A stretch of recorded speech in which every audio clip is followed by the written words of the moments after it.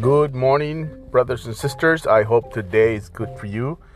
I mean, if you're breathing, you're alive. Why wouldn't it be good? You say, well, I got all this other stuff. Don't worry. Don't sweat the small stuff. Focus on the good. Focus on what you got.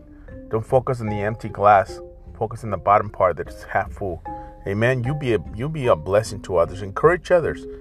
Pray for others. Encourage others. God bless you. I pray for you this morning, 7:07. It's going to be a great day. I'll see your prayers. Some of you, God speaks to you. You were speaking to you last night. Go to prayer. You just had to stay home. Listen, that's on you. You better get up going. You know, time's coming. Time's coming. I ain't threatening you or nothing. I'm just trying to warn you. Like, hey, the warning. Ezekiel, the men were up there, the watchtower. I'm on the watchtower. You got to get to prayer. You got to pray. You don't have to come every day, but you need to pray when God tells you to pray. God bless you. Just telling you, God is good. Hey, encourage you, Joel 2:12. That is why the Lord says, turn to me. Wow, bang. Turn to me now. Not tomorrow, now. While there is time. Ooh.